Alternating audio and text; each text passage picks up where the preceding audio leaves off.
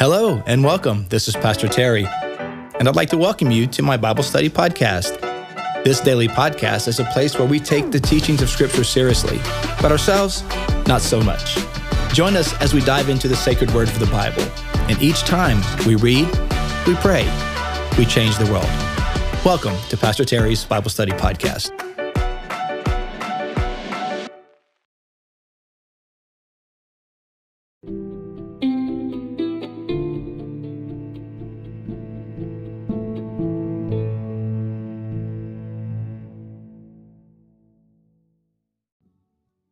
Well, hello, everyone, and welcome to today's podcast. It is Tuesday, February the 28th, 2023, and so glad to have you on. Great to see you guys today as we continue our journey through the New Testament in a year. And so we are following a reading plan. It basically has us reading one chapter of the New Testament every day for 5 days a week. And we are together for 4 of those days. So yesterday we read Matthew 18, and today Mark 9, and then the rest of the week will be in the Gospel of John.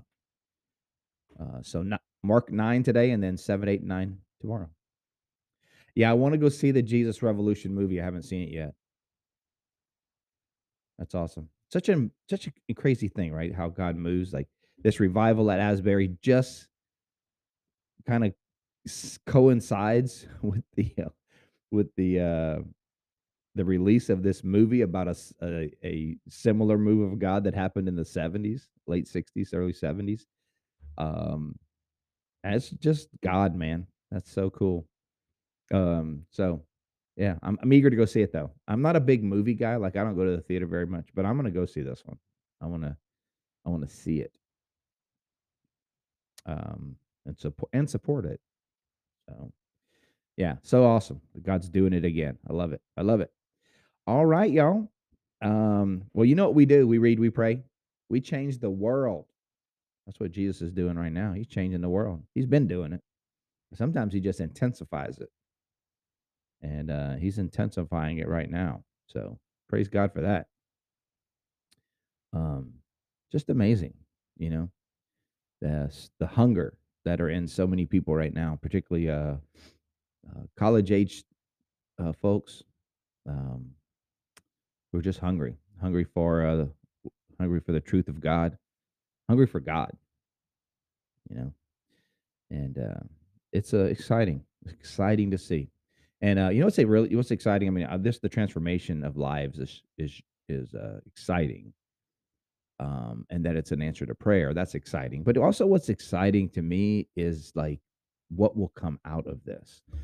Um, because things are being ideas and you think about the musicians and the artists and the preachers that are being saved right now. Come on, they're being saved right now. They're being transformed. They're being ignited with this flame, this power, this fire of God right now through this revival that's sweeping our college campuses. And we don't even know their names right now. But God is calling up men and women to be the torchbearers moving forward. And they'll be some of our greatest artists and musicians and preachers and writers and business leaders. And they're being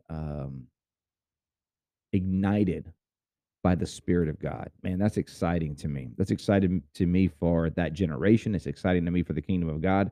It's exciting to me for our country, for the world. Our future politicians are being changed. I love it. I love it. Good stuff. All right, y'all. God is good, man. God is good. I hear you out there saying all the time, God is good.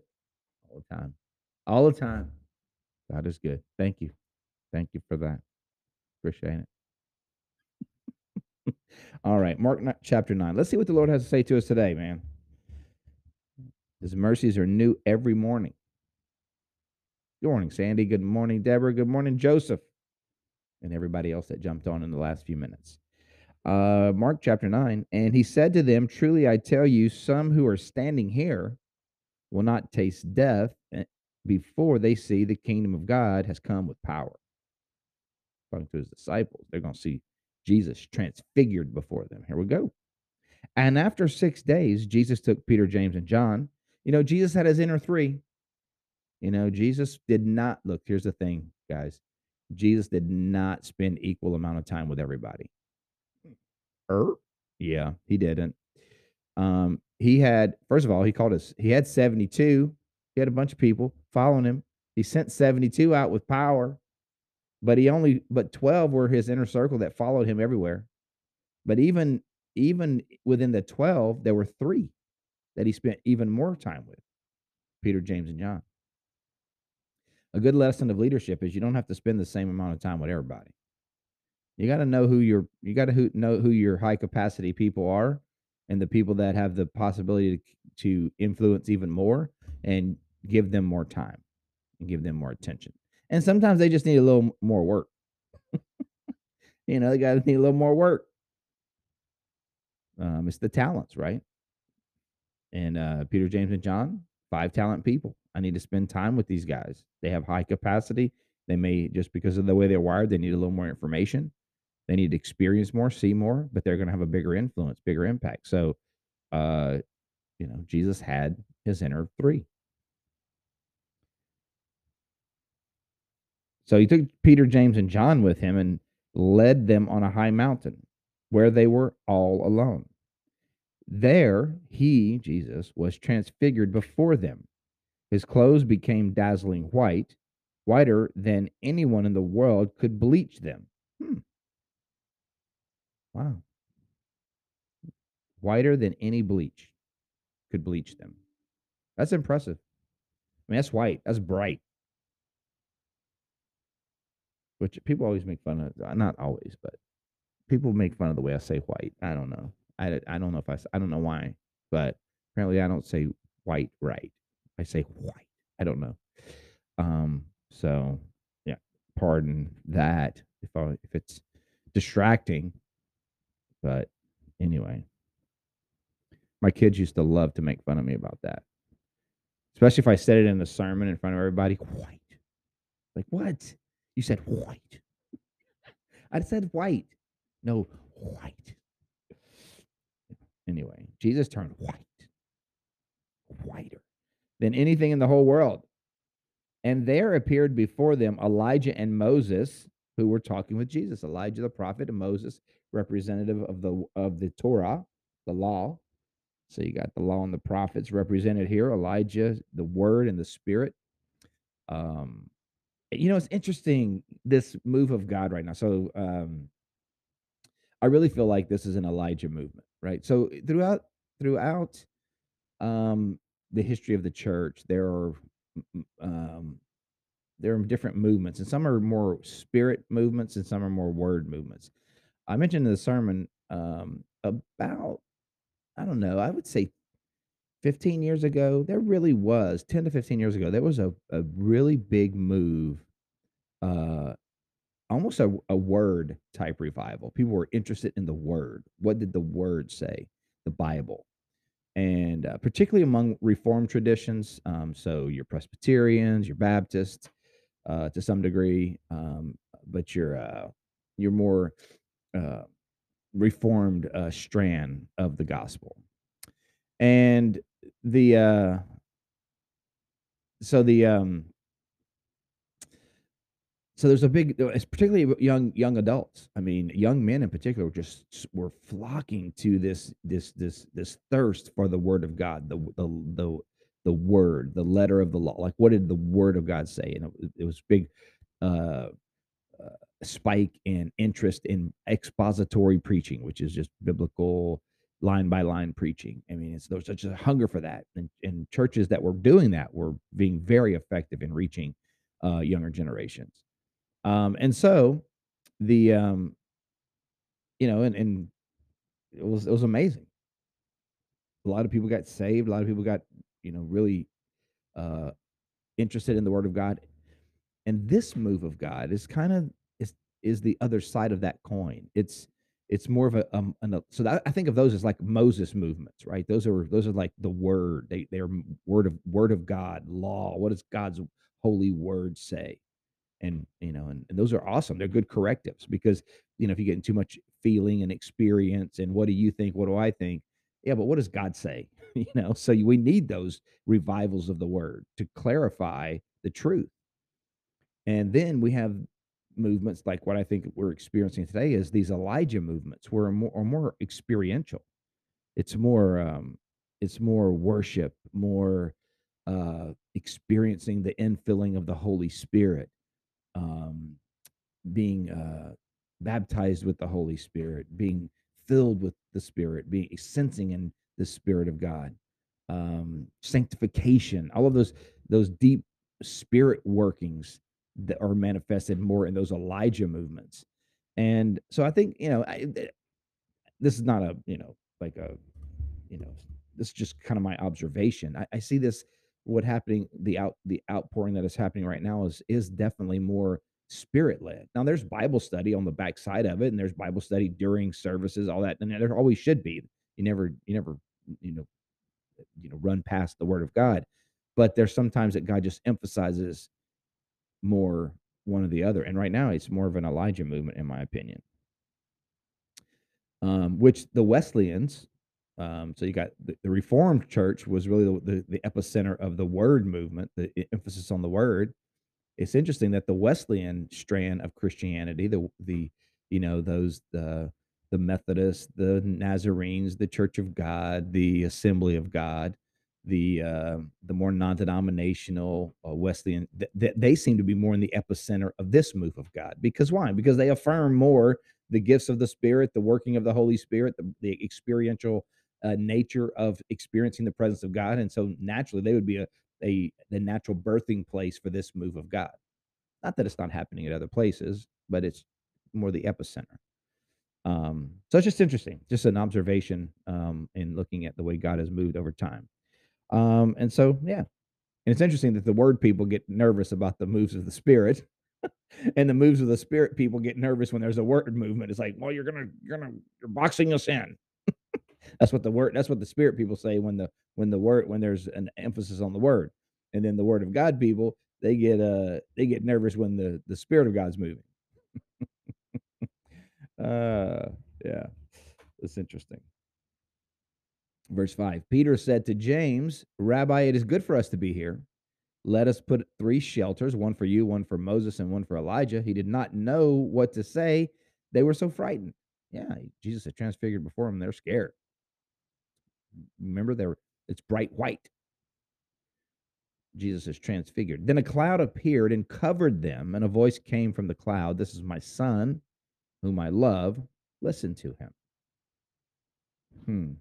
Suddenly, when they looked around, they no longer saw anyone with them except Jesus.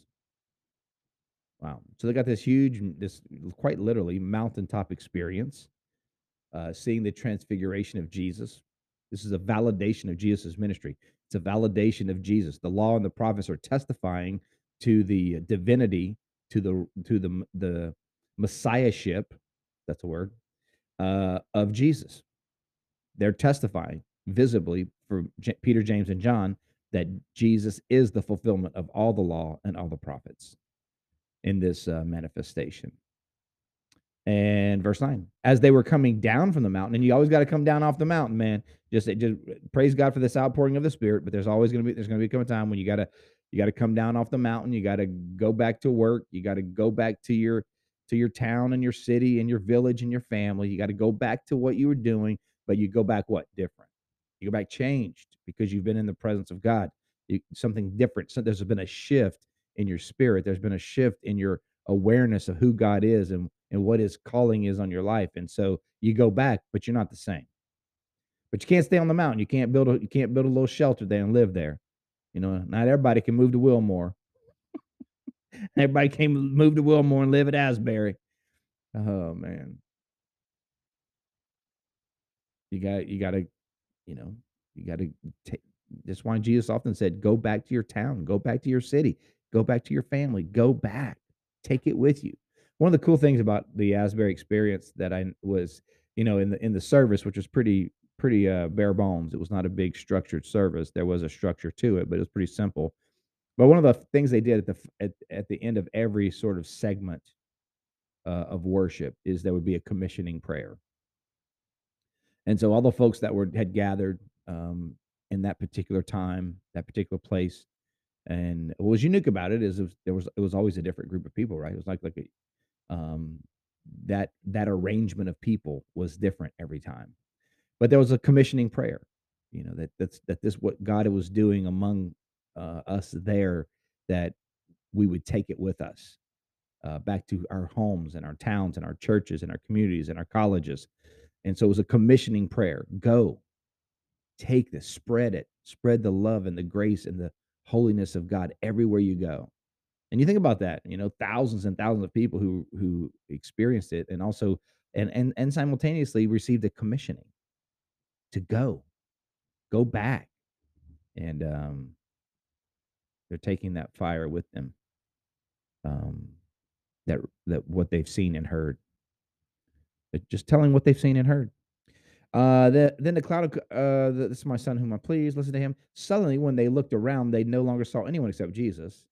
As they were coming down the mountain, Jesus gave them orders not to tell anyone, and that they had seen the Son of Man, what they had seen until the Son of Man had risen from the dead. So keep this under wraps until I've been raised again.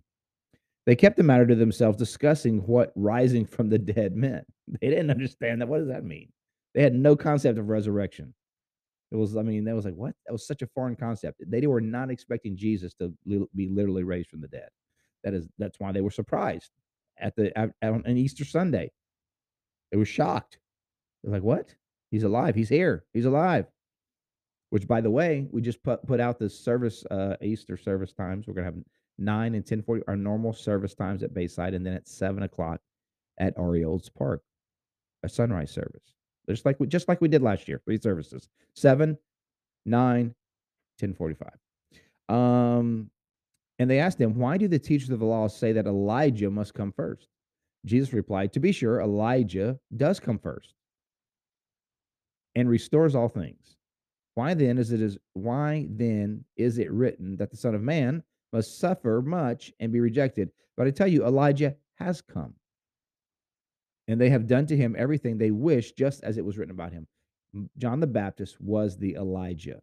He was the Elijah figure that prepared the way of the Lord. And Jesus is saying, "I'm telling you, the Elijah that was prophesied has already come. John the Baptist has come, preparing the way of the Lord, preaching a baptism of repentance."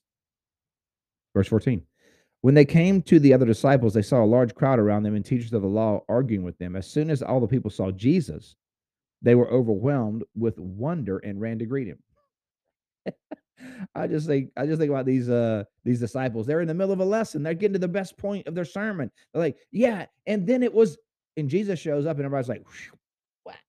I was just getting to the good part. But my ending was strong. But I had a really good ending. Man, dang, man, Jesus does this every time. Every time, every time I have a lesson and I'm doing good, and Jesus shows up, and nobody cares. They always just run to Jesus. He does this every time. I had my Sunday school lesson all ready, and then Jesus shows up. Man. Um, as soon as all the people saw Jesus, they overwhelmed him and ran to him. "What are you arguing with them about?" he asked. A man in the crowd answered, "Teacher, I brought you my son who is possessed by a spirit that has robbed him of his speech. Whenever it seizes him, it throws him to the ground. He foams at the mouth and gnashes his teeth and becomes rigid." So I guess rigidness is a spiritual disease. I'm sorry. I'm sorry. I'm sorry. That's just, that wasn't right. That wasn't right. That wasn't fair. Rigidness. But anyway, this young man, he got rigid. I think I've had that disease before. I catch it sometimes. I get rigid. Anyway, I asked your disciples to drive out the spirit, but they could not. Throw them under the bus, man. Throw them under the bus like that. They tried. They couldn't. They couldn't help nothing. verse 19, Jesus speaking, "You unbelieving generation, how long shall I stay with you? How long shall I put up with you? Bring the boy to me." Jesus ain't happy. He's not happy with their lack of faith. Come on, I've been with you. You should be able to do the works that I do. Verse 20. So they brought him, and when the spirit saw Jesus, it immediately threw the boy into convulsion. He fell to the ground and rolled around, foaming at the mouth. Jesus asked the boy's father, "How long has he been like this?" "From childhood," he answered. "It has often thrown him into the fire or water to kill him." It's dangerous, you know. These convulsions hit at any time. Sometimes it was on the verge of taking his life. Latter part of verse 22. "But if you can do anything, take pity on us and help us." Verse 23. I love this. If you can, what? Excuse me? Jesus didn't say that, but he did say, if you can, bruh, come on, man. What? If I can, said Jesus, everything is possible for one who believes. Another marked characteristic of this outpouring of the Spirit is a generation of belief. Interesting, because in this passage it says, "You unbelieving generation." Well, there's something about this generation. They're believing God. They're believing God for the impossible. They're believing God for the supernatural. It's a faith-filled movement that God can do. God can deliver. He can set free. He can save. He can heal. Truly a belief that with God all things are possible. Immediately, the boy's father exclaimed, "I do believe. Help me overcome my unbelief." Love that. That's honest, right? I believe. I want to believe, but it's hard for me. Um, so I believe, Lord, but help my unbelief. Man, how often do we pray that, right? Lord, I believe. Man, I struggle. Help me in my unbelief. Verse 25, when Jesus saw what the crowd was that the crowd was running to the scene, he rebuked the impure spirit. "You deaf and mute spirit," he said, "I command you, come out of him and never enter in him again." And never enter him again. The spirit shrieked, convulsed him violently, and came out. The boy looked so much like a corpse that many said he's dead. But Jesus took him by the hand and lifted him to his feet, and he stood up. Come on now. And after Jesus had gone indoors, his disciples asked him privately, "Why couldn't we drive it out?" And Jesus replied, "This kind can only come by prayer." Gotta have a gotta have a white hot connection with God. You gotta be praying. You gotta be in his presence. You gotta in communication with Yahweh. Verse 30. They left that place and passed through Galilee. Jesus did not want anyone to know where they were because he was teaching his disciples. He said to them, "The Son of Man is going to be delivered into the hands of men. They will kill him, and after 3 days he will rise." But they didn't understand what he meant and were afraid to ask about it. You've been there. Teacher's teaching. You're like, "I don't know what he's talking about, but I'm too scared. I'm too afraid to ask." So Jesus is saying, "The Son of Man will rise again." And everybody's like, "I don't know what that means." You gonna ask? I ain't gonna ask. You gonna ask? I'm not asking. Because I feel like we're supposed to know, but we don't know. But we feel like we're supposed to know. We're just gonna see how this thing plays out. uh, so they were too afraid to ask him. Verse 33, they came to Capernaum, and when he was in the house, he asked them, "What were you arguing about on the road?" But they kept quiet because on the way they had been arguing about who was the greatest. They're like, "Ooh, Jesus ain't gonna like that. He ain't gonna like us arguing about who's the greatest." We just know that that is not an acceptable point of uh, angst. Sitting down, Jesus called the 12 and said, "Anyone who wants to be first must be the very last and the servant of all." Hmm. He took a little child whom he'd placed among them. Taking the child in his arms, he said, "Whoever welcomes one of these little children in my name welcomes me. And whoever welcomes me does and whoever welcomes me does not welcome me, but the one who sent me." You're welcoming the Father. You welcome me, you welcome the Father. Hmm. Radical humility. Um, what if we lived with radical humility? The trying to be last. I don't need to be first. I want to be last. I don't need to be first. I don't need to be seen. I don't need to be heard. I don't need my face up there. I don't need the microphone. I don't need to be noticed. I just want to serve. Um, hmm. You know, God can do something with that. He's doing something right there with that right now, right? Just that humility, um, just allowing the Spirit to take the center stage. Verse 38. Teacher, said John, we saw someone driving out demons in your name, and we told him to stop because he was not one of us. Do not stop him, Jesus said, for no one who does a miracle in my name can in the next moment say anything bad about me. For whoever is not against us is for us.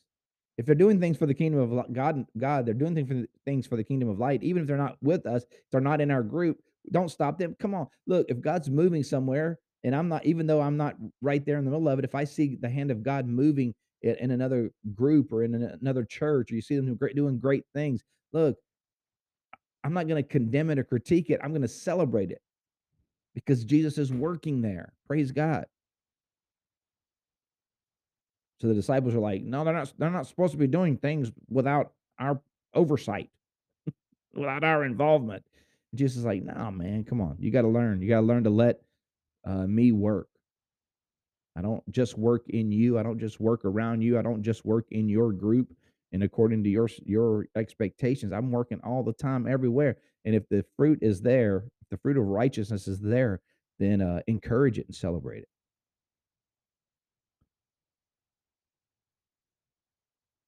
Hmm. We need to fan that flame of celebration, celebrating the victories of other people's victories. You know, I just feel like that sometimes we need to be more we need to be more readily uh, more eager to celebrate the victories of other people. Um, Celebrate for people. Find joy when other people are winning. Find joy when other people are doing well. Find joy when other people are finding the Lord. Find joy when other people are growing in the Lord. And it may be a place where you've grown past it long ago, but can we just celebrate how far they've come? Come on, man. Can we just celebrate how far they've come? Yeah, maybe you're much more mature than that. Maybe so, maybe so. But can we just celebrate the growth? Can we celebrate the movement? Can we celebrate the experience that God is working in their lives? And maybe they're far beyond us. They're growing in late ways that we aren't even there yet. And sometimes we don't even understand it. But can we just celebrate that God's doing things that's way beyond us? Yeah. For whoever is not against us is for us. Truly, I tell you, anyone who gives a cup of water in my name, because you belong to the Messiah, will certainly not lose their reward. God sees. If anyone causes one of these little ones, those who believe in me, to stumble, it would be better for a large millstone to be hung around their neck and they'd be thrown into the sea. If your hand causes you to stumble, cut it off. We read this yesterday from Matthew. It is better for you to enter life maimed than with two hands and go to hell, where the fire never goes out. And if your foot causes you to stumble, cut it off. It is better for you to enter the crippled than to have 2 feet and be thrown into hell. And if your eye causes you to stumble, pluck it out. It is better for you to enter the kingdom of God with one eye than to have 2 eyes and be thrown into hell, where the worms that eat do not die, and the fire is not quenched. Yeah, hyperbole, right? Like whatever's causing you to stumble, if it's causing you to stumble, if it's causing you to be hateful, if it's causing you to sin, if it's causing you to stumble, if it's causing you to get into sinful patterns and behavior and attitudes, then remove that from your life. It's better to have, not have the latest and greatest, or not go to that place or this place, or not go to that party or this party, or not be a part of this. It's better to miss out on that than to miss out on eternal life with Jesus. Everyone will be salted with fire. Hmm. Salt is good, but if it loses its saltiness, how can you make it salty again? Have salt among yourselves and be at peace with each other. Be salty. Be salty. That's that purifying presence of God. Be salty. Um, let's be salt and light today, y'all. All right, you guys, let's pray. Lord, thank you so much for your holy word. Thank you for the truth of your word. Help us to be salt and light today everywhere we go. Lord, I pray for my friends. Pray your blessing and encouragement and strength given to each one of them. Lord, may you go with us today and help us to be your hands and feet. We love you, Lord. In Jesus' name, amen. Amen. God bless you today. Thank you so much for being on the podcast. Thank you for being part of this morning community where we read and pray and change the world. So I hope you're encouraged today. Hope you Thank you for joining me on today's podcast. I hope you enjoyed the show. If this episode has been an encouragement to you, take a minute to subscribe or comment or share it with your friends. You can find me, Pastor Terry, and Bayside Church on all social media platforms. You can find Bayside at Bayside Church SH. Until next time, remember, God's word is true. Everything else is merely commentary. God bless you. We'll see you next time.